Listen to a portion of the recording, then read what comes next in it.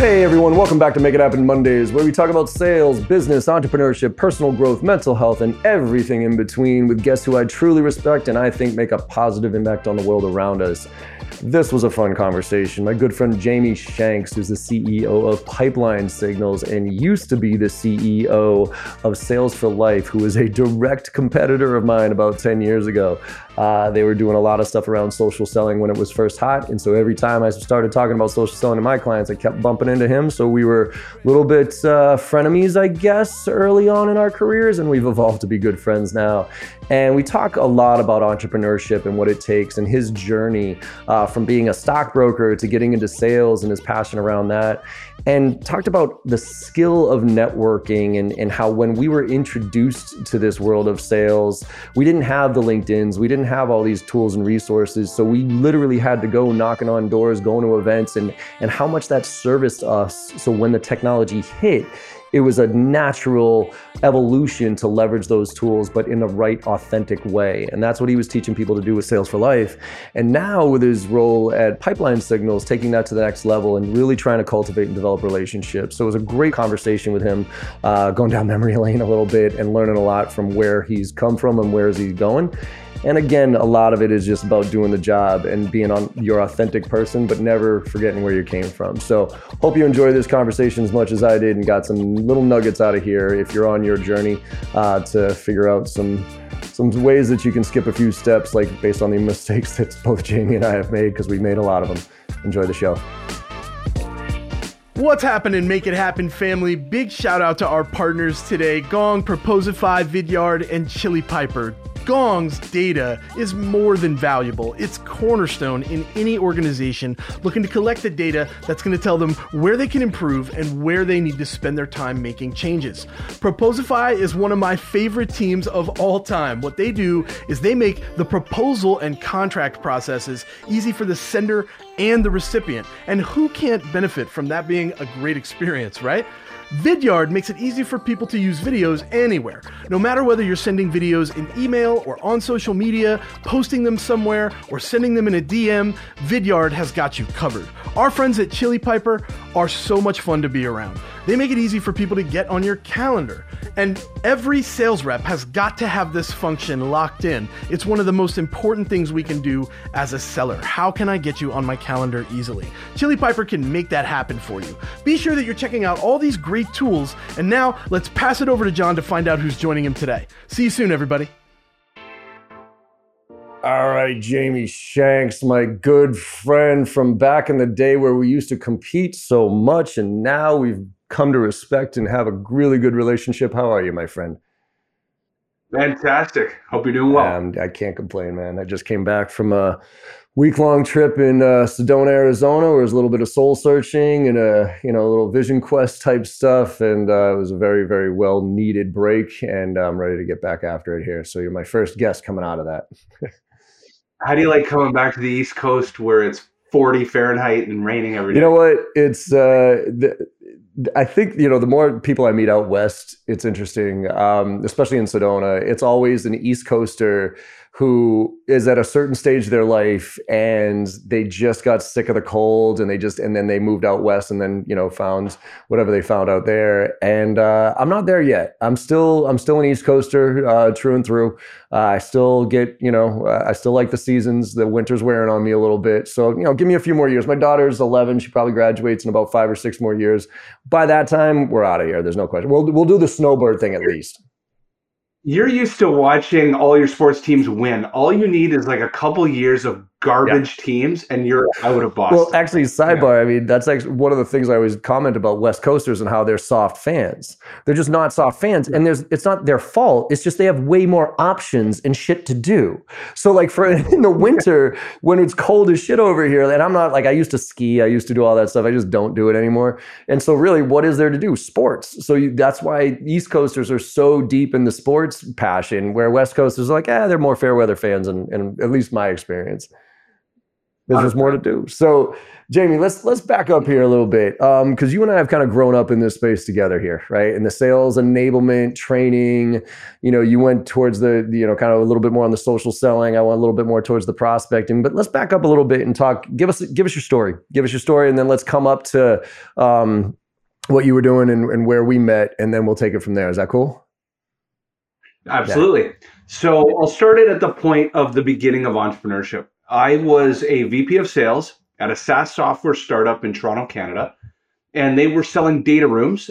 They were an innovator to compete against the Merrills and the Interlinks, I think it was called, of the world. And I was employee number 3, and we took it from 0 to $3 million ARR, and it became then self-sustaining and profitable. And, I was watching from afar people like Trish Bertuzzi as an example, and this pioneering topic called Sales 2.0, if you remember, like 2010, 11, and 12. And this is the beginnings of predictable revenue and the segmentation of the AE from the BDR, SDR. Long of the short is I felt that there was this void and niche, specifically in Toronto, which is at that time lagged behind, a couple of years behind any US kind of sales force. So I decided I would hang a shingle, I would leave my job, and I would start a consulting company. And that failed miserably. And I remember being in a boardroom and I didn't know the answer to something, like a customer asked me something. So I picked up a phone and I called Trish Bertuzzi, pretending to be somebody else as a customer to pick her brain. And I got about question 6 in, and she exploded on me on the phone. And she's like, who are you? What are you doing? Later to become great friends, drinking buddies a little bit. But I was making it up as I was going along. And what I came to realize is I was a jack of all trades, master of none. It is the classic failure of a professional services firm to hang a shingle, spread out your vest and say, buy anything from me and I'll do it for time and materials. So about 2 years in, this is now 2011, I basically bankrupt. In fact, about to claim bankruptcy. It was so bad. And I just got married. I had no idea what I was doing. And through luck, happenstance, and whatever divine being helped, it gave me a path to showcasing that this emerging tool called LinkedIn. There was no curriculum on the topic. There was no word called social selling, but I was self-discovering how to reverse engineer my cold calling days and my email blitz days into a tool like LinkedIn. And we called it social selling. And so long of the short is I recognized that my customers in Toronto were far more interested in this new emerging social selling thing than was whatever I was selling before. And slowly, one at a time, I would convert them into my training class, which was a PowerPoint slide and me doing a dance at the front of the boardroom. And so that's where it all began. And you fast forward 10 years later, we enabled 600 global customers. We really did focus on the global enterprise, global mid-market, trained 250,000 sellers around the world. Yeah, I love it, man. And I remember, when I started hearing about social selling and not knowing anything about what it was, it always kind of struck me as like, isn't sales always social? But okay, just because we're using these platforms doesn't. It was a name. Yeah, exactly. Yeah. Totally. Branding's everything, right? You need the acronym, you need the thing. But I was definitely curious, and I remember going into it kind of kicking and screaming as far as like the personal brand building. I got the LinkedIn component of it, which was, okay, I'm gonna build a real relationship with somebody, but take it slowly. I'm not going to try to cold call you and slam something down your throat. I'm going to watch what you do. I'm going to engage with your stuff, and I'm going to try to connect with you and show some type of give a shit factor that you're just not a name on a number on a sheet for me.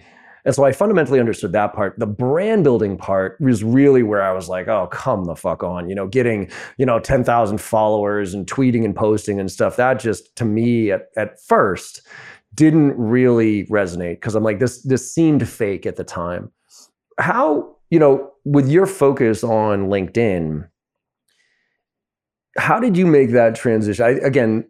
It's pretty evident now looking back, the power of LinkedIn as far as engagement and whatever, but how did you I never really dug into this with you.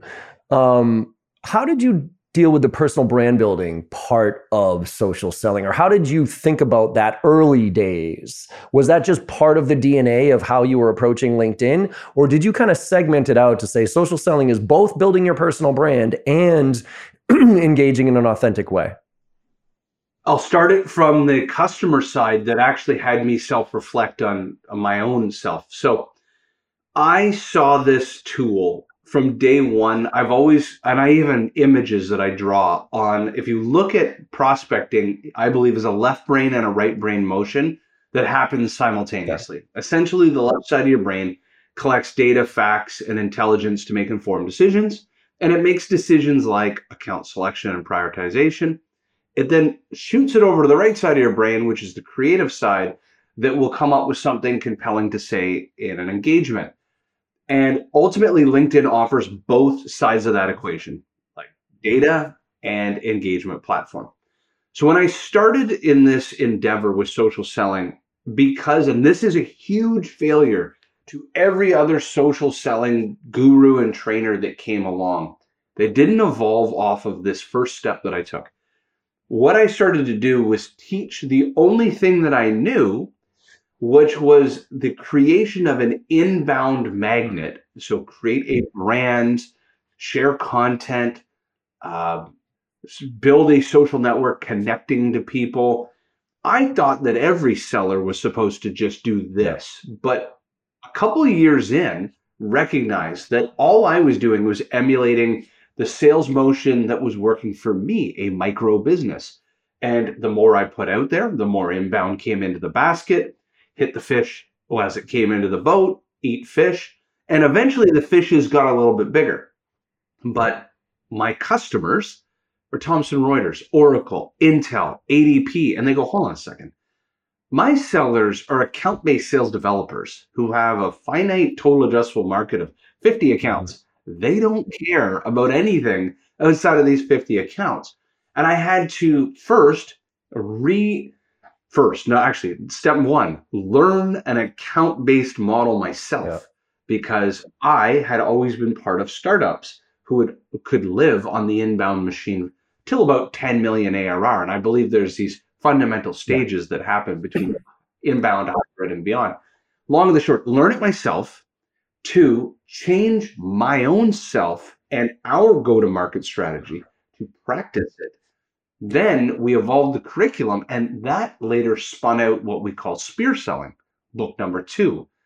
And it helped me understand that I needed to evolve myself, and that there was more than just putting out a post every couple hours and connecting with a zillion people every day. There had to be something thoughtful around, I want to win Apple.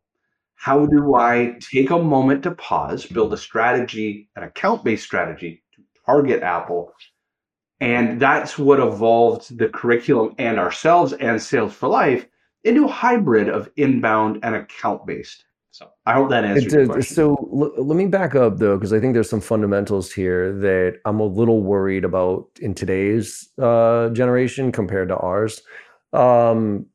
Before you hit the entrepreneur stage, remind me again, what were you like coming out of college? What were the We'll do a couple, because I want to talk to you about your sales approach in those, but let's get that lineage right there. So the lineage is when I was in grade 9, my dream, all I ever wanted to be was a stockbroker. Okay. And so I did my job shadow days as in high school as a stockbroker. Jesus. And I walked into the Bank of Montreal Nesbitt Burns in first year and volunteered 2 days a week. And by my third year, they hired me full-time, and I did my undergrad part-time. Live in a student house of 8 guys and try to do part-time university and work full-time. Yeah, I was showing up with some red eyes every day. So by the time I was in, say, 5th year, victory lap year, I had accumulated a couple of years of experience. So my job was, I was what was called an investment representative. So basically, your stockbroker has somebody that kind of supports them. I supported the 6 most awful brokers in the office. What had happened was the dot-com boom and bust of 2000, 2001 happened. I saw the ugly side of bad investing. I got jaded. I left to Australia, did my master's degree for 2 years. And when I came home, no one would hire me because I didn't have both sales experience and enough finance experience. I wanted to maybe get back into stockbroking. So the only company that hired me was a commercial real estate company on 100% sales commission to bang the telephones all day talking to CFOs to talk about office leasing. And that's where I cut my chops. The founder of that firm was the president of Xerox Canada. There you go. So he brought the Xerox selling motion into commercial real estate, pounded the phones all day, every day, then moved from there into that tech company where I was employee 3. And all I did was took that same playbook with a little bit of lead lander inbound bird watching of who's on our website. And we just called investment banks, private equity firms, law firms all day long, selling data. So how did you look at relationships in those first few years? So you were making cold calls, so there was a numbers game, period. But as far as networking events and partnerships and those type of things, what was your exposure, experience, and mentality around that? I've talked about this often. So the only time periods of my life where I was not part of a professional services firm were for the 2 years prior to starting. It wasn't even called Sales for Life then, it was something else. That tech company in Toronto, which was a product, it was selling a virtual data room. Outside of that, from stockbroking to commercial real estate to consulting to Sales for Life to Pipeline Signals, everything had been professional services. And I believe that it's important that sellers cut their chops, whether you're working with service delivery and your own tech company or go work in a pro serve, and recognize that the only thing you sell is vaporware. It's you. You sell you and your own relationships. And I believe in my heart of hearts, it helped me in my sales career because I came to meet people and learn from actual people rather than selling a widget. And this is why I think you were so successful in the social selling world. And this is the piece I worry about, because I was similar to you in the sense that I came out, I did DeWalt, big companies, Xerox, knocking on doors, relationships too, but then startup, right? Fourth person on board at a professional services IT, right? And I was 23 years old and I was the sales, marketing and everything, and we had no budget at all. So yes, I would bang the phones all day long. I knew my equation like it was going out of style, but I also was part of like 3 or 4 networking groups every morning. So every morning I would wake up at like 6 o'clock. I would go into downtown Boston at 7. I'd meet with 10, 15 people that were in my space and we'd share leads and we'd develop relationships. And then I'd cold call, knock on doors all day long. And then I would go to networking events all night. And so for me, the transition to something like a LinkedIn was like, oh, this is just an easier way to do that. And so and I think, I don't know if you're familiar with it. I don't know if they got to have it in Toronto, but my first networking experience was Business Networking International. So BNI. And BNI, I went, next to me was a guy who owned a paint store. Person over here was in some other random industry. And the beauty of it was, and I'm sure it was the same, like for people listening, you got together with a group of 10, and every town had one, almost every town had one, right? Not just the major cities, like a lot of the towns in Boston did too. And it was 10, 15, 30 of your peers. You couldn't compete. So there couldn't be somebody in that room that competed with you. And the idea was you stood up every day at 7 o'clock in the morning, once a week, and you gave your little 30-second pitch about what you did. And then you had these cards, these little lead list cards where you wrote down, hey, and it wasn't, hey, Jamie, you should go talk to this company because I know they're doing some cool stuff over there. No, it was like, Jamie, this person, Bill Smith over here, I've talked to him about what what you do. He needs what you have. He's expecting your call, right? And the mentality was givers gain, givers gain, givers gain. And I just remember I was like, okay, I'm just going to give as much as I possibly can. And if I can get stuff, great. But my whole philosophy was I'm going to try to shake hands and kiss babies with as many people as I possibly can and do as many favors for as many people as I possibly can.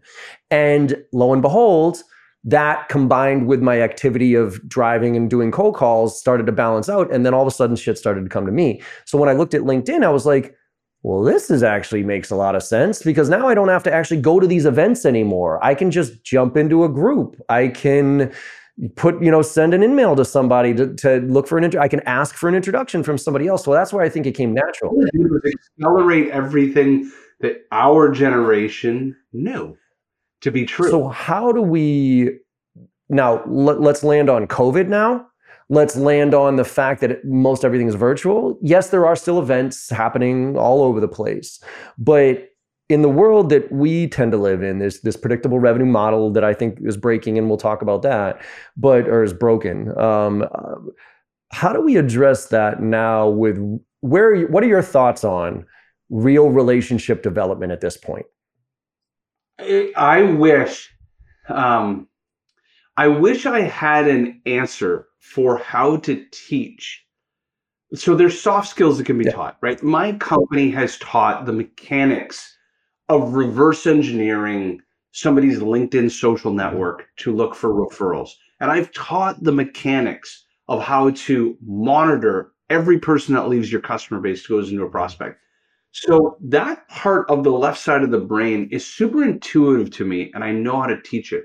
One thing I don't know how to teach is things that happened to me in my lifetime that I took for granted. The ability to walk into a room, be humble, be sincere, ask questions, be truly interested in the person across the table, virtually or live, and actually care to solve their problems. Like some of the ultimate soft skills that you're describing, I often wonder, it's like that old adage, is it nature versus nurture? Can they truly be taught? And I wish I knew that answer. So relationships, I'll tell you a story around relationships. My wife and I have a 9 and an 8-year-old, and we constantly battle this idea of private school versus public school. My kids are in Catholic school. We do this because my wife went to a private school. I grew up a country bumpkin. I grew up in the public system. And my friends that have been in the private system, their networks are shockingly unbelievable. Why do you go to Harvard? You don't go to Harvard for the education. You go to Harvard because you get connected to all the fucking kids that went from Harvard. Kings and queens of Canada, my God, these people would know them. So I often think about how I remember when my mother used to tell me, it's not always who you know, it's what you know. Remember that old saying? It's not who you know, it's what you know. But the older I got, I was like, Mom, I don't think that's right. Nope.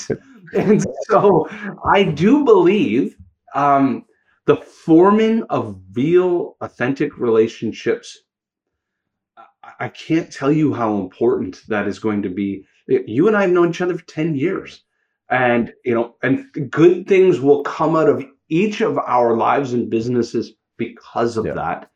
And so I don't even know how to answer it. It's a hard question to answer because I've been searching for it myself, and I worry outside of just.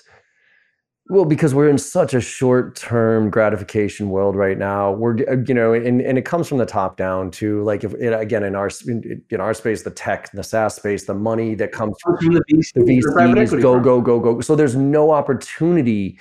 It's almost like when we talk about prospecting, I say to reps all the time, look, if it was up to me, I'd have an hour to do research on every single person that I was going to make a connection to so I could really get to know them.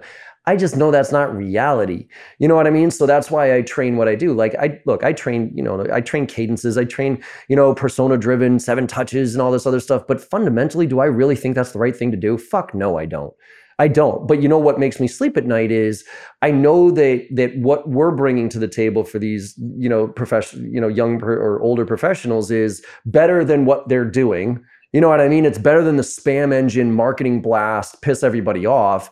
It's at least tailored, it's at least targeted and somewhat relevant to the people that we're going after. And, there's a framework to it.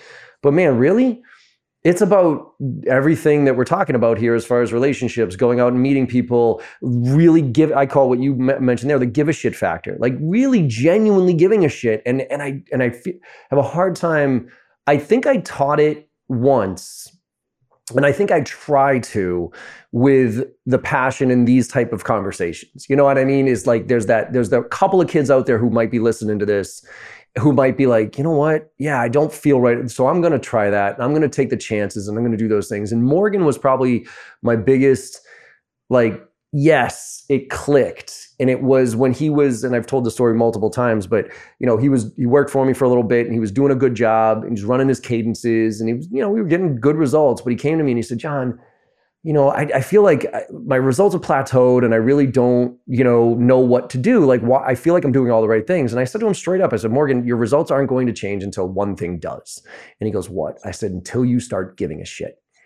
And he's like, what? I'm like, dude, I know you give a shit about working here. I know you give a shit about your job and all those, but until you genuinely start caring about that person on the other end of that phone, until you look at them as more than a phone number and an email address that you have to hit to get your target today, and you start thinking of them as Jamie Shanks, who's working for Pipeline Signals in Toronto and what the weather's like up there and what he's dealing with as an entrepreneur and where he is at this, like, until you start thinking about that, nothing's going to change, man. And thankfully for him, the light bulb clicked and he started giving a shit. Now he is where he is, but it's tough to train, man. Well, if I were to give advice to a generation of sellers younger than me, obviously I already mentioned number one, I think that a seller even doing a small tour of duty and a pro serve, professional services, will help them tremendously. See the human side of, remember, in professional services, there's none to sell but you. Number two, and I would love to do a study. Some, like, ask Craig at Topo or something, to do this kind of study. I want you to take 100 sellers and monitor them for 20 years. I know this is like the most insane study. Take 50 sellers who are allowed to jump from job to job, industry to industry as they see fit. So what will happen is guy will go from Microsoft to selling IT services, to selling HR software, to Salesforce, to like, and then the other 50, pick a bowling lane, stay in an industry. And if you're going to move to companies that serve that same vertical. I have buddies that have been selling in the HCM space for 20 some years. And now they are asked on those public like stock calls. They're on board of advisors. Yep. When they go to these networking events, they're the kings and queens of the HCM space. And I think what's benefited you and I is I've spent the vast majority of my selling career now serving one master, the sales and marketing community. Yep. And so I think that that's helped a lot for credibility, for networking. I think that could benefit a seller. Is like, don't jump every vertical industry, because you're going to go 2 years. It'll take you a year to even learn the other and build a rapport in it. What's up, everybody? I know you're enjoying this conversation. John does a great job with genuine curiosity on these episodes, and our guests consistently bring the heat. We want to take a moment here and let you know that you've got an opportunity to become better than you were yesterday. And you can do so by gaining access to all of JB Sales content. All of their training, tips, techniques, tactics, and takeaways can be yours for $1 a day. $365 for the year gets you annual access to everything, including our private Slack channel for members only, which you get access to all of us directly 100% of the time, 24 hours a day. And then at the same time, you're going to get access to our bi-weekly Ask Me Anything sessions, where you can bring real deals to the table and get the help that you need where you need it. This is very, very important. Sales reps that invest in themselves are often found at the tops of their leaderboards. Join us today and get the help you need to become the seller that you deserve to be. That URL, one more time, is joinjbsales.com. Let's get back to the show with JB and our guest for this week. I see too many companies do this too, is they hire the person with the Rolodex. And that might work once on that Rolodex. So for instance, like you built your Rolodex in a certain industry or whatever it is, you got people who get your first group, right? And so you got people who trust you, right?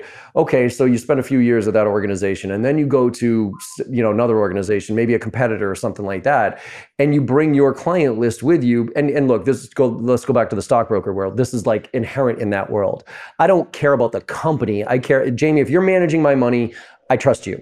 And in that world, Yeah. that makes all the sense in the world, right? But when you're going to another company that's like a different software or a different product or a different type of thing, I think you got one chance to say, hey, come with me. Now I'm over here and it's something better. I know I thought this was good, but I've moved here for that reason. But the second time you do that, the third time you do that, you start losing. You start losing people's. And so I think to your point, it's that 10,000 hours. It's the pick the lane. It's you genuinely become a trusted advisor just because you've been in this industry. You can be a challenger, for instance. Like I don't think you can be a challenger. I got myself in trouble a while back. You'll appreciate this, about or 10 years ago when Challenger was super hot, right? And I stood up in front of a group of like 20. About 2,000 people at a conference. And I was like, could y'all do me a favor and stop teaching 22-year-old kids how to be a challenger, please?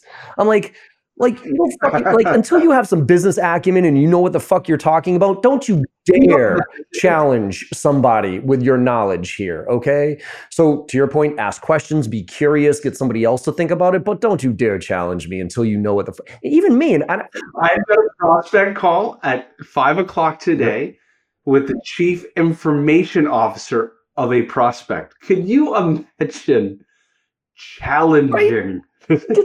I would get melted on the phone. And look, Jimmy, even you and I right now, like if I'm trying to sell to you, look, and say you're a VP of sales who's only been in a space for a while, and I've been in this space for 26 years and I know this backwards and sideways and I've talked to hundreds of you. I still have a hard time with challenger sale, not coming across as fucking arrogant as shit. You know what I mean? Being like, and for those of you listening, if you don't know what challenger sale, the mentality of challenger sale is like, hey, look, you make this decision once a year. I help people make it every day. Let me tell you where people make good decisions and bad decisions. That's challenger sale. Outside of the lead with insights, whatever shit.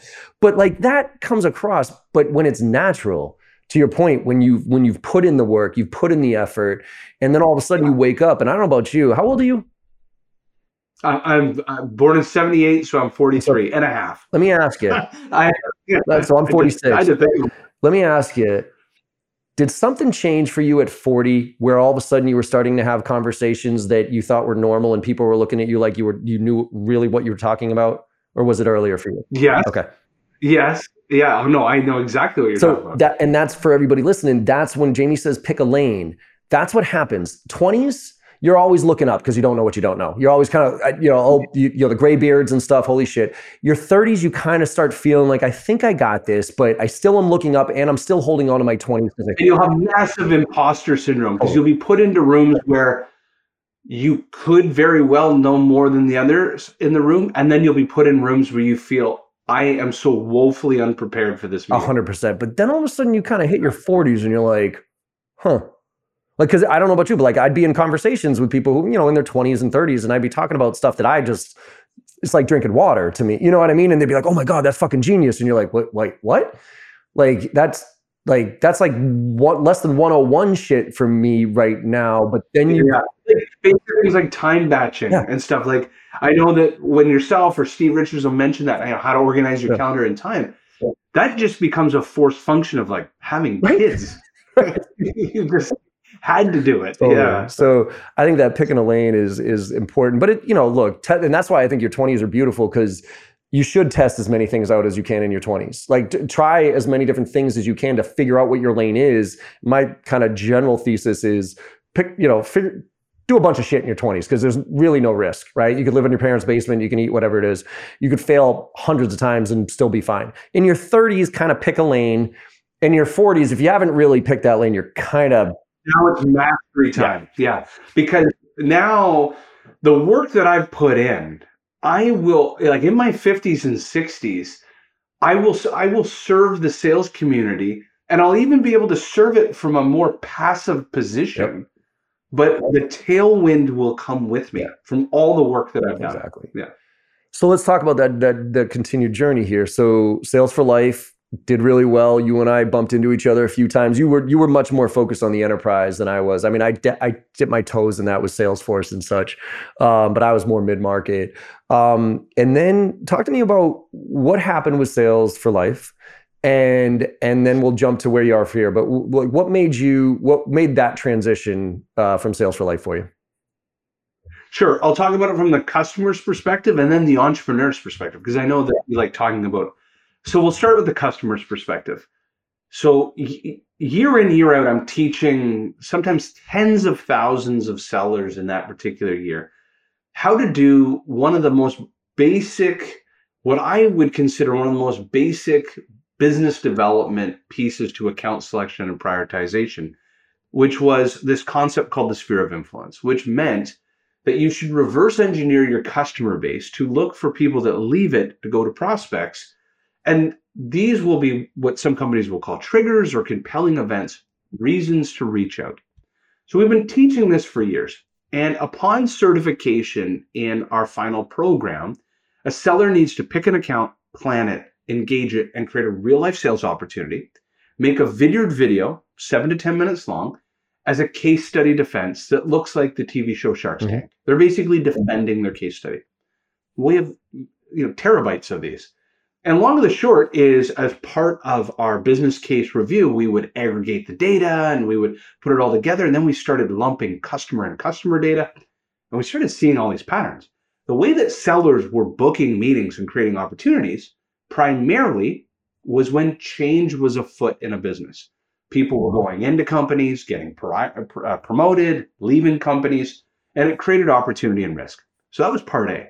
Part B, we'd get these support tickets and sellers would say, let me get this straight. Like, why are you training me and my scaled sellers of 100 to do this? Why don't you just do this for us? Now, when you sell a hammer, everything looks like a nail. And you'd go, well, I'm a training company. I'm supposed to teach you this.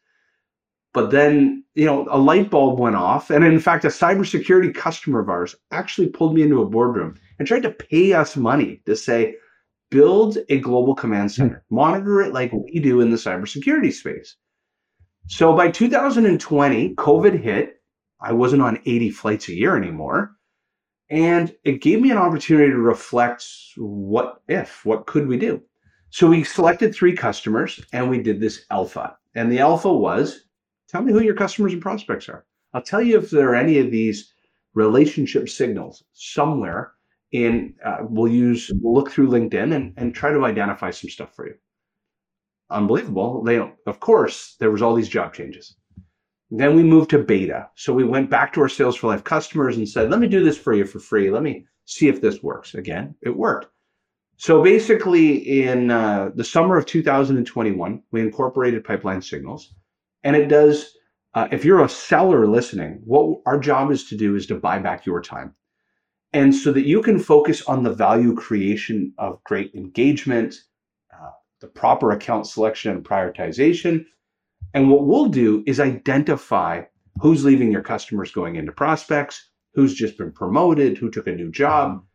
And at an aggregate level, if you're revenue operations, you have a bird's eye view of which accounts you should focus on today, not tomorrow. Should I go after account A versus account B?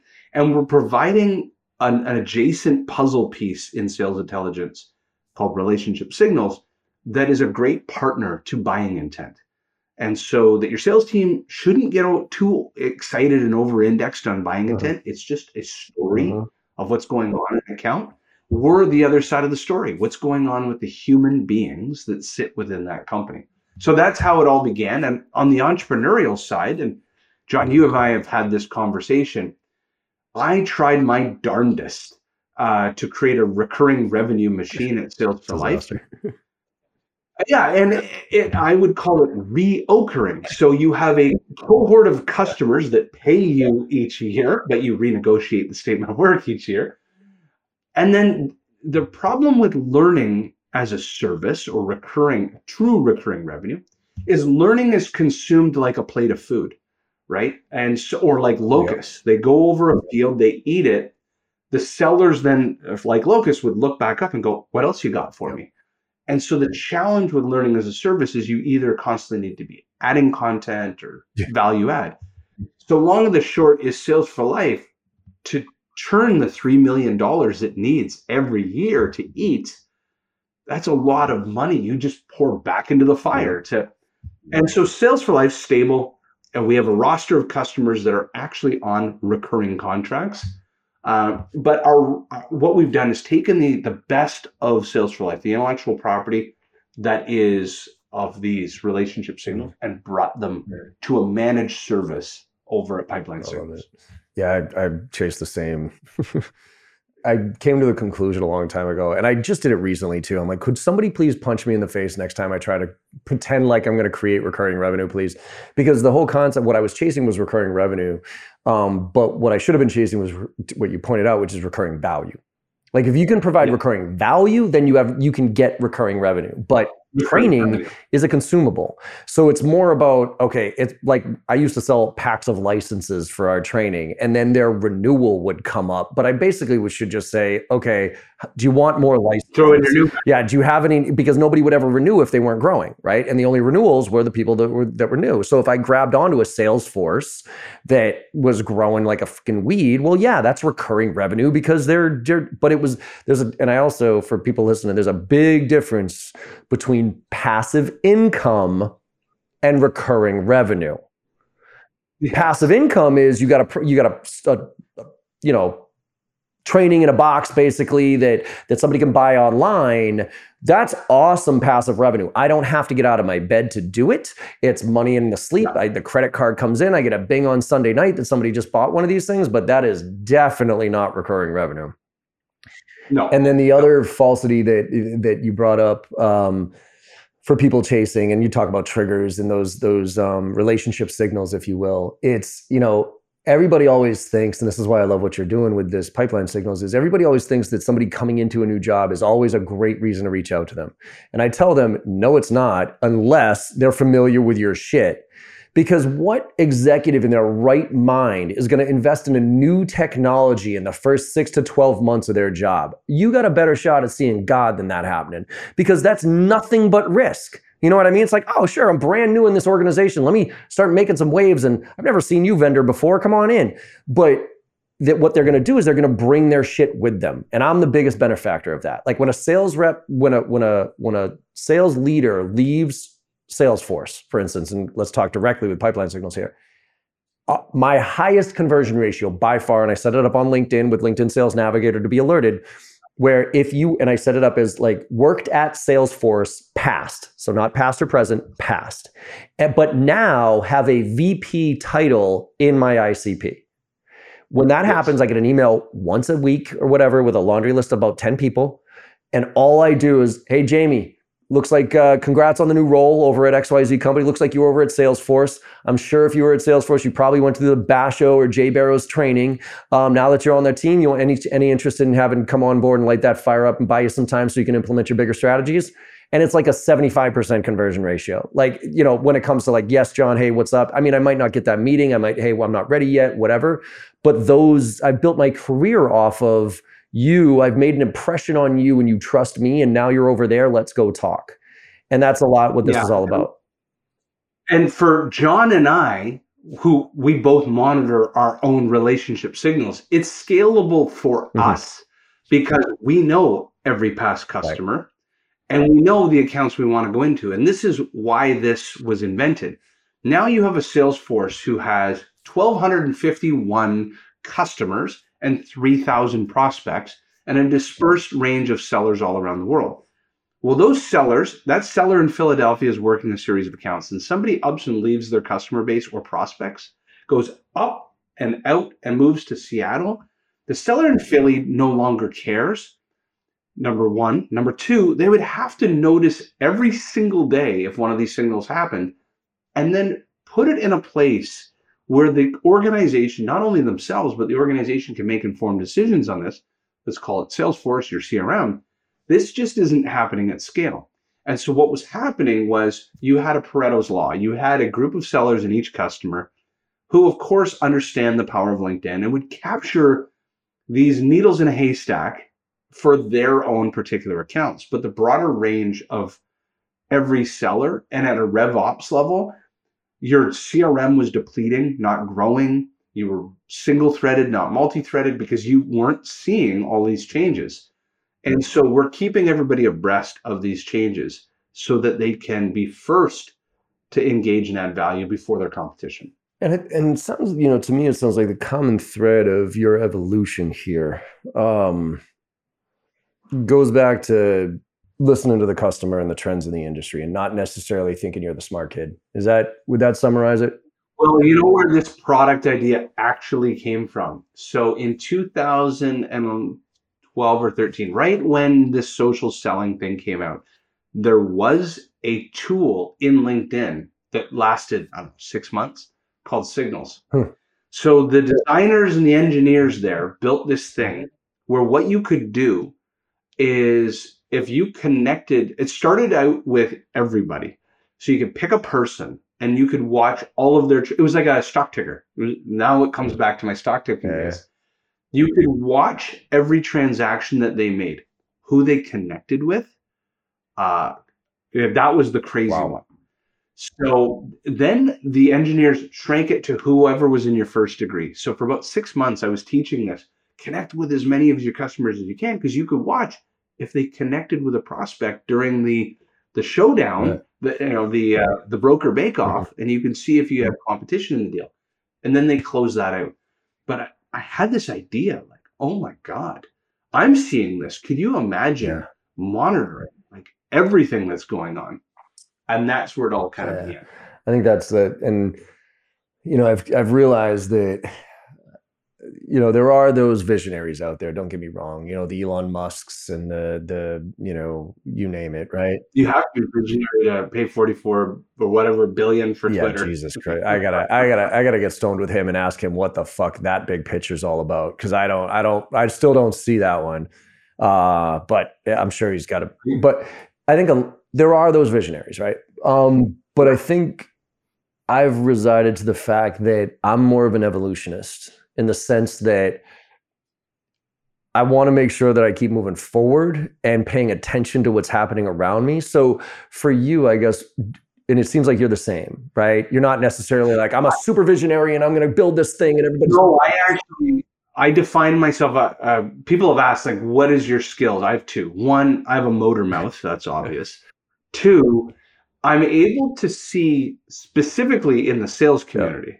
I can see around a corner about 1 to 2 years faster than others in my space. The same. I can kind of get a sense of what my community that I've been serving for most of my career would want before they totally know they need it. Because you're doing the job too, right? It's not like you're just sitting there thinking, oh, what are these ideas? And I think that to me is, the same thing. I say that my superpower isn't, I'm not the smartest kid by any stretch of the imagination, but I have an ability to kind of look at things and take 2 or 3 data points and make a pretty good gut check on, okay, no, this is the right direction to head. And, I've made my mistakes in the past, but I think that's something where I don't ever get married to any idea that I have to say, oh, this is the best idea. I don't give a shit. I don't care where the idea is coming from. As long as it's a good idea, let's go do it. So what's your kind of, I guess from a leadership standpoint, now that you're building, is this a subsidiary of Sales for Life, or is this a totally separate business? It's a incorporated business.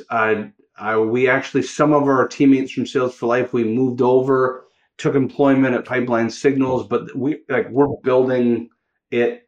And let's face it, this is a missing feature. This is a point solution that will one day be an excellent acquisition target for a bigger platform. We are solving a problem that hopefully hundreds of customers will be on. It will be its own entity. So let me chat just to finish up, because of where I just went for the past week or so, with how do you build a business with you at the helm, leading the charge, and talk to me about the why and the values of how you live those, or how you build your team around that, right? Because I think that one of the things I'm working on a keynote right now around, which is I think COVID gave us all this opportunity to kind of take a step back and say, what's really important to us? And are you living your values or not? And if you're not, reset on those. And I'm watching and I'm doing a lot of homework on some of the companies that came through COVID super successful and thrived out of it, and other companies that failed miserably out of it. And there's a common thread that I'm seeing here, which is The ones that had strong core values and kind of had, a strong foundation and were able to adjust and were agile in their mentality, so evolutionist, if you will, they were able to move quick, but they stayed core and they didn't fire all their employees, and now they're absolutely thriving because of it. The ones who were on shaky ground with their values, the ones that, were expecting this to go back to normal, they're all fucking dead. So for you, as seemingly an evolutionist here, how do you integrate the values of you and your business as part of that ride? So it's interesting. I would say one of my weaknesses is like, I'm not the foosball table and free snack kind of CEO and culture. So I've built virtual businesses, although Sales for Life had a beautiful office in Midtown Toronto before. It was a waste of money. Long and the short is my values are actually a little bit different. One is I am an extremist on a results-driven, I know people say this, but a results-driven culture. I care zero about the hours people work, people logging in and out. We live an EOS model to the fullest. And what EOS is, Entrepreneur Organization System, or Operating System. And essentially, we call out what we need to do every week and then every quarter. And all we have to do is we just achieve these milestones every week, every quarter. And so our team is 100% virtual. They work from their pajamas, from their homes, and they know what their tasks are. What that also, I have a culture of there's no politics, no religion. Turns out, like as an example, we also believe hugely in global talent workforce. We scour the world for talent. Our teammates are in Philippines, Bangladesh, India. What that allows us to do, we have teammates of every ethnicity, every religion, but it allows us to be hyper competitive and profitable. And so our teammates call in from around the world on Zoom, working from their pajamas in the comfort of their home, not sitting in traffic, doing the job. And again, not back to politics or religion. Let's talk business. Let's get on the call tomorrow. Let's talk business. So for me, that's the kind of culture that we create. My culture is steadfast on EBITDA, profitability, never ever blowing the bank on crazy ideas, spending very little amounts of money until you're profitable. And so that everybody knows, and I'm extremely transparent. Everybody knows what's in the bank. Everybody knows what's going on. So what that does is it gives the employees comfort knowing I know what's in the bank. I know what's going in and out. I know what I'm getting here. I get to work from home. I know my job's secure. And I come from a culture which needs more security because, places like the Philippines. Yeah. So I guess that's my style and culture, a complete virtual workforce. And I think that the culture, the values, those type of things are the things that thankfully I think are getting a lot more attention right now. But I'm not like a hug and kiss kind of CEO. No, and I don't think that you need to be. I think as long as expectations are clear of who you're hiring and what those expectations are and those values are pure, then you can be whatever type of leader you want to be, as long as they align with the type of people you want to hire. The challenge is when you want to be that way, but then you're hiring a hug and kiss person. It's like, this isn't going to work, right? Because we don't have the same, I mean, we have similar values, but it's not the same mentality as far as where we want to take this. Like that CEO from Coinbase who basically banned politics, religion from being talked in Slack. I think that's amazing. Like, we are here on a mission to serve the sales community. I don't want to talk about anything else that doesn't help, a CRO scour for leads and create sales opportunities. Outside of that, like, need not apply. Appreciate it. So last but not least, you're back in the game now, right? You're not a armchair CEO. You're doing the prospecting now, aren't you? Yes, and in fact, so I would say I have many regrets as an entrepreneur. It's interesting when Sales for Life.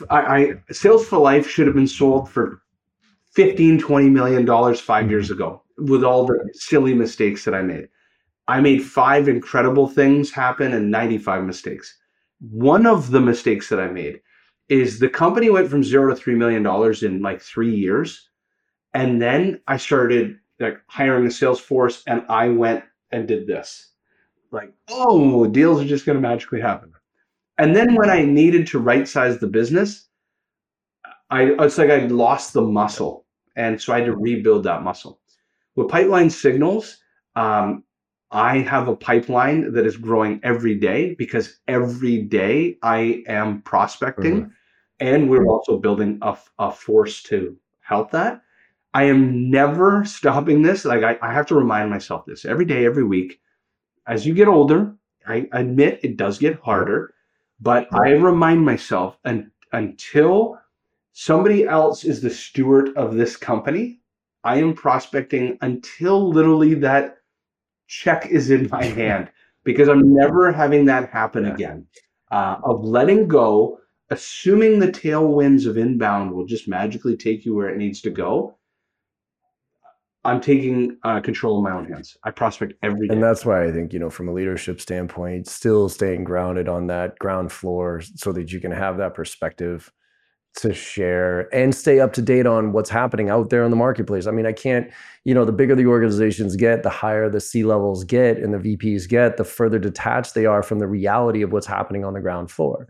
And as it gets filtered down 3, 4, 5 layers to the ground floor, I mean, I experienced this at Staples. I remember vividly when they acquired us, I was working with the individual reps to try to get deals going and that type of stuff. And I was having these executive meetings with these, SVPs or presidents of these multi-billion-dollar parts of the organization. And what they were talking about, visionary stuff, all made total sense.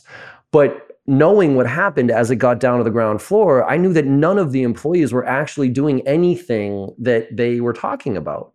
And I vividly remember being in an executive meeting. I'm like, you guys do know, and this is why I got fired. I was like, you guys, I love these conversations. You guys, you're all on the right path from a vision standpoint and all that stuff. Do you know that none of this shit is actually happening on the ground floor because your people fucking laugh at you, right? Because you have a book of the month club. You don't know what's going on. You haven't made a cold call in your life. You haven't visited a customer in the past 3 years. And so as this trickles down, none of what you're talking about is actually happening on the ground floor. And they looked at me like I had 6 heads. And I'm like, you might want to go on a ride along every once in a while. You might want to talk to a customer every once in a while to figure out, not forget where you came from here, because you forgot where you came from. And all those ideas that you're trying to implement here, none of them are going to take hold, because as they filter down, they don't trust you, that you know the really what's happening here. 100%. And I was on at the peak before COVID. I would speak at 30, 40 sales kickoffs, QBRs. I mean, I think the year before COVID in 2019, we did like $350,000 worth of speaking engagements, right? That all evaporated. And I think I got too comfortable in playing, and I didn't think I heard that from employees, playing CEO, not being a founder. Like when you're sub 10 million, just be the founder. Just like Brian, like the founder. Right. I was becoming a CEO. Yeah, I think that's for me on my journey right now. I'm trying to become a different type of CEO now that the business is to a certain degree running without the need for me. It's how do I now add value to this organization to take it to the next level without getting in the way? And that's kind of what my whole mantra is moving forward here. Is like, I can help, but I don't want to get back involved in the details, because I have people that are running that and they're doing a fantastic job doing it. Now it's what can I do how can I be leveraged to help whatever anybody else is doing get to the next level? But then where do we want to go now? Which is a different mentality, because I've been, kind of historically in the business, not on the business type of stuff. And I need to balance that out a little bit more these days. So awesome, brother. Well, look, tell people, I know Pipeline right now is, you're looking for some clients, obviously. Where are we right now with what you're looking for? So we serve, it's not about the size of the organization or the industry. Really, we work with companies that have a total addressable market of hundreds and or thousands of accounts, and it becomes unruly and impossible to be able to monitor and manage all of that, and be able to get that sales intelligence in your seller's hands. So our customers are a lot of technology companies, professional services firms who have 1,000, 2,000, 3,000 accounts that are important to them. Let us take that off your hands and provide you the sales intelligence you need. And so what is it? Do you want them to hit you up on LinkedIn at pipelinesignals.com or what? Reach out to me on LinkedIn, Jamie Shanks. I think I'm the only guy that looks like this on LinkedIn, named Jamie Shanks. Pipeline Signals, as it sounds, pipelinesignals.com. Perfect. All right, brother. Well, look, it's been a fun 10 years building this relationship, and I'm glad, we went from who the fuck is this guy creeping in on my world right now to this conversation right now where we can have some fun with it. I think it was at a Salesforce conference, me just trying to. And that was the one. That was the one I was obviously pretty protective of. I was like, you can have all the other ones, man, and you fucking touch Salesforce, and that's why I defended that one for my life for a solid 10 years for good reason. So awesome, man. Well, thanks so much for coming on board here. I appreciate it, man. I love what you're doing too. Thanks a lot. You take care. Absolutely, and everybody else, thank you for listening. Hope you got some insights out of this from an entrepreneurship, growth standpoint, everything else in between. So. Look, like I always say, go out there and make somebody smile today, because no matter how bad your day went, you make somebody smile today, you had a good day, and the world needs a lot more of that. So thanks y'all for listening, and we'll see you on the other side. Thank you so much for your time today and listening to the podcast. I hope you enjoyed the conversation as much as I did. With your support and our incredible guests, we're one of the top sales podcasts in the industry with over 1 million downloads, and I can't thank you enough. To keep the momentum going, if you could go to your favorite podcast platform and leave us a 5-star review, I would greatly appreciate it. In return, I will answer any question that you have on Instagram. Hit me up there at John M as in Michael Barrows with a video question or a DM, and I will get right back to you, I promise. And last but not least, if you're looking for training, I'm adjusting my training approach this year, and I'm actually going to be delivering training to the masses. I'll be delivering live training the first and second week of every single month, with our 2 marquee courses, Filling the Funnel and Driving to Close, to anybody who wants to join. And it includes membership in our on-demand platform with weekly AMAs. So you can go to jbarrows.com/open to check out the details. Thanks again, and have a great day.